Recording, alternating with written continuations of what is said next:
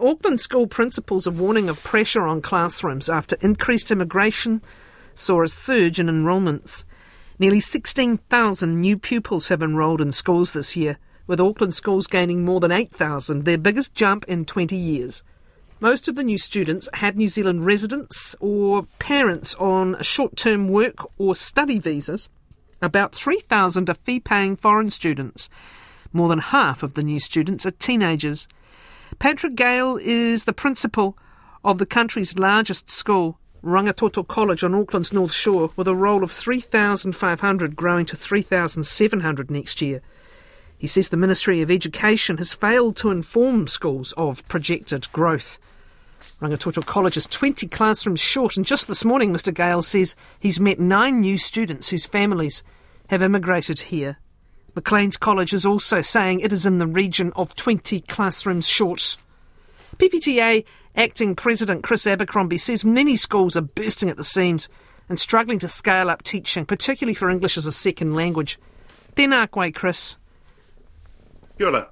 So what are you hearing from members? Oh, so as you imagine, I visit lots of schools, and it's the unpredictability of this growth. Is the issue. Traditionally you'd have some start at the, international students start at the start of the year, but as you said in your lead-in, we're getting students turning up every day in these schools, and it's just putting a lot of pressure on our schools, particularly English as second language, and those issues there. What's the overall story? Because we've also got record high net immigration full stop. End of August, 110,000 net gain. And, among them are going to be school kids. And a very high proportion of that going to Auckland again, I think, at the end of June, slightly different figure, nearly 50,000 migrants heading to Auckland. So is it the overall migration pressure, or is it particularly skewed towards the language students, ESOL students coming here specifically for education? It's a bit of both. So there's just, physically, there's just more people in the space. Schools need to get bigger. They need more classrooms. They need more space. And when we shut the borders during COVID, a lot of international departments, a lot of ESOL teachers lost their jobs. They scaled down, and it's really hard to scale back up in these situations. And, some schools are better suited than others. And as you say, it's definitely skewed to Auckland, but this is occurring across New Zealand. And if we think of our smaller schools, it might not be many, say 5 extra students with ESOL.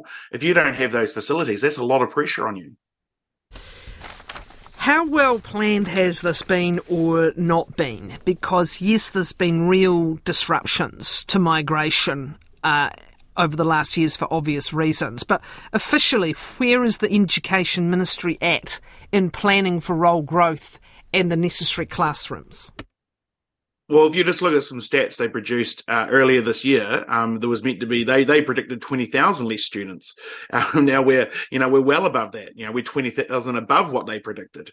And so it's really difficult to get the numbers right in this space, particularly as I say, we've had significant immigration, and that puts a lot of pressure on our system. So just explain what the ministry's official projections were.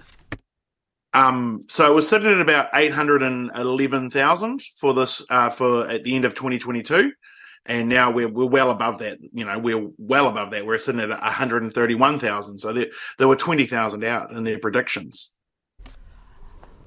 They are also predicting 30,000 fewer school-aged children in 2032. This is from earlier in the year. But interestingly, I think that specifically excludes immigration and ESOL students. Does it make any sense to have a figure that excludes that? No, it doesn't make any sense to exclude that. As I say, immigration can be hard to predict, but, we know that people love our education system. There's 3,000 students paying quite a lot of money to come to New Zealand to learn in our system, in our school system. And we've got tens of thousands of other students coming here. And that's another issue here, is that international students pay. Migrant students, short-term visa students, they don't. They are part of the system.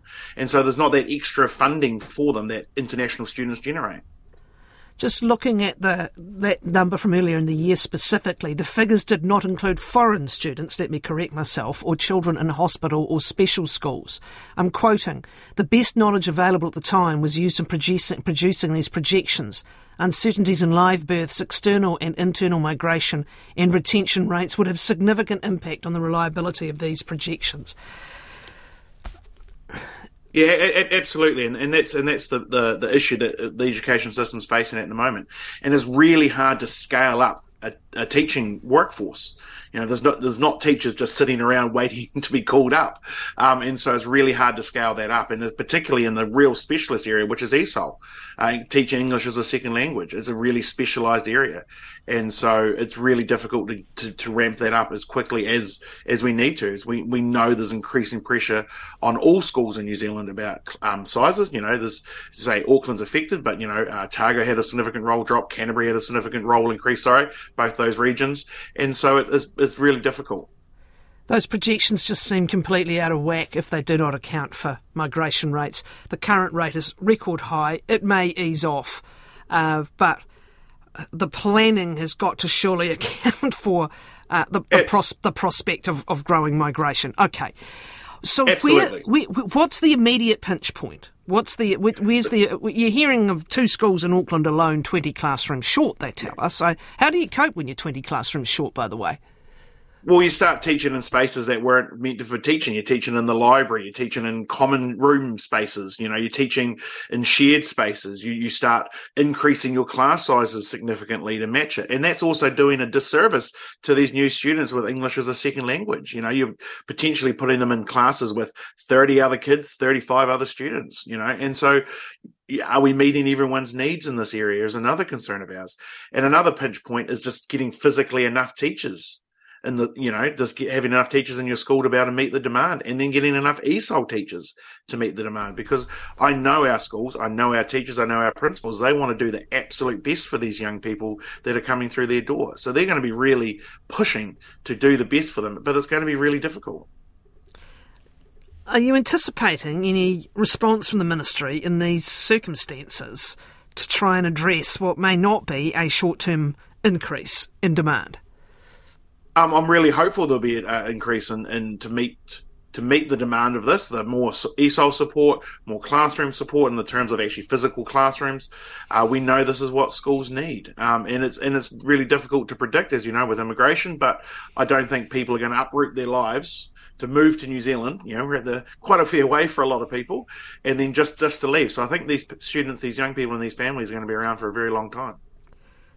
What confuses me about that data, and sorry to hark on about it from earlier in the year, is that we're talking about roll drops in primary and secondary schools, the Education Ministry projections provided to RNZ, in every region except Canterbury by 2032. At the same time, I'm listening to city councils talking about how they need to provide X amount more housing to accommodate population growth.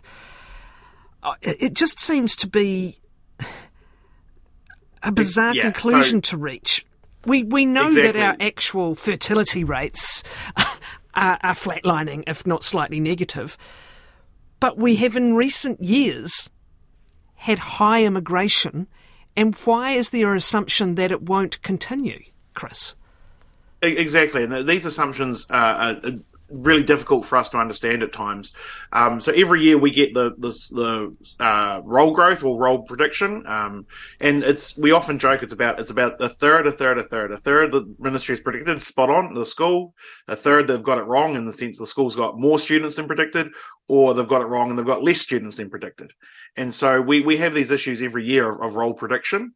But principals know their schools, know their community, so often they'll take a bit of a gamble on their roll growth because they know their schools and they know their communities. And I read in one of your articles about they know what houses are being built. One of the principals talked about, a single dwelling's been knocked down and 6 houses put on in their zone. Well, they know that's going to increase the young people coming into their community.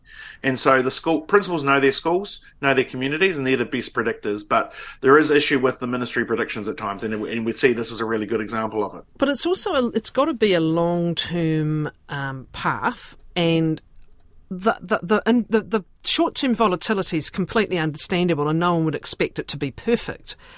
But how long does it take, to build a new school, say? I was reading an article recently, again, where educators were calling attention to the fact of a massively growing suburb where there was no plan for a new school. And there's a lot of that happening at the moment. And the point of those educators, those teachers, where it takes 5 years to build one. So, again, if you look beyond the immediate crisis, are we behind the 8 ball? I really think we are. We know that the stock of schools, the physical stock of schools, has been not well looked after over the years. The ministry has not invested money. It has over the last government absolutely invested a significant amount of money in redoing schools, building schools, but that took a long time. There was a long decline in the quality and building of new schools. And so it's really significant. And we know, new subdivisions, new suburbs going up, we know they're going to need schools. And it's a long-term process. And it's an issue in education in general. There's a lot of short-term thinking. If you think of a 5-year-old starting school next year, they're at high school in 2033.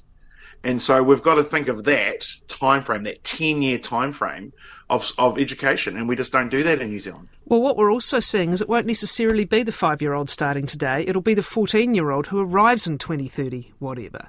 That's what has to be factored in. That's where our population growth will come from, and has been coming from for quite some time.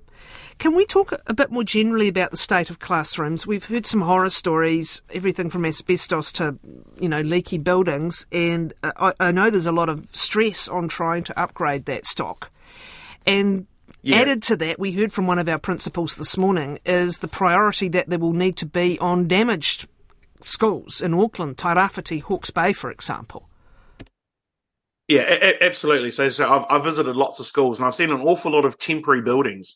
I sort of joked with one school that I feel I need to invest in temporary building industry because there seems to be an awful lot of them in schools around the country at the moment. And so we know there's lots of redevelopment. We know there's lots of upgrading. And as you say, our stock is getting really old. And there is issues with that old stock, asbestos, leaking, mould. There was a school in Wellington recently, last year, had to shut a huge number of their buildings because of issues of mould. And then we've got on top of it just the damage that has occurred of recent weather events. And so there's a lot of pressure on our school stock and just to keep up. Keep the quality up, not just dealing with increased roll as we're seeing from international students, but there's a significant issue with our stock. And we know there's going to have to be a lot of upgrading, and it is occurring, but it has to probably going to happen faster. You mentioned the shortage of teachers, and obviously there's been huge disruption again there from the pandemic, as there has been in tertiary education as well. But as things stand today, what is the status of number of teachers required to the number we have? I don't have that figure to hand, but what I do know is our principals tell us they really struggle to recruit in general, but also very specifically in a number of areas. Math, science, te reo Māori, ESOL is increasingly becoming difficult. And that's across the board, across the country. Nearly every school I visit, I ask, what's your recruitment like? And they say, we're having trouble. And it's every school. And I've gone the length and breadth of this country visiting schools. And that's a very common thing I hear. There's definitely specific issues, like Auckland, for instance, has issues with recruitment. And other areas have very specific ones, but it's definitely across the board. Thank you, Chris. Chris Abercrombie is with the PPTA, where he is acting president.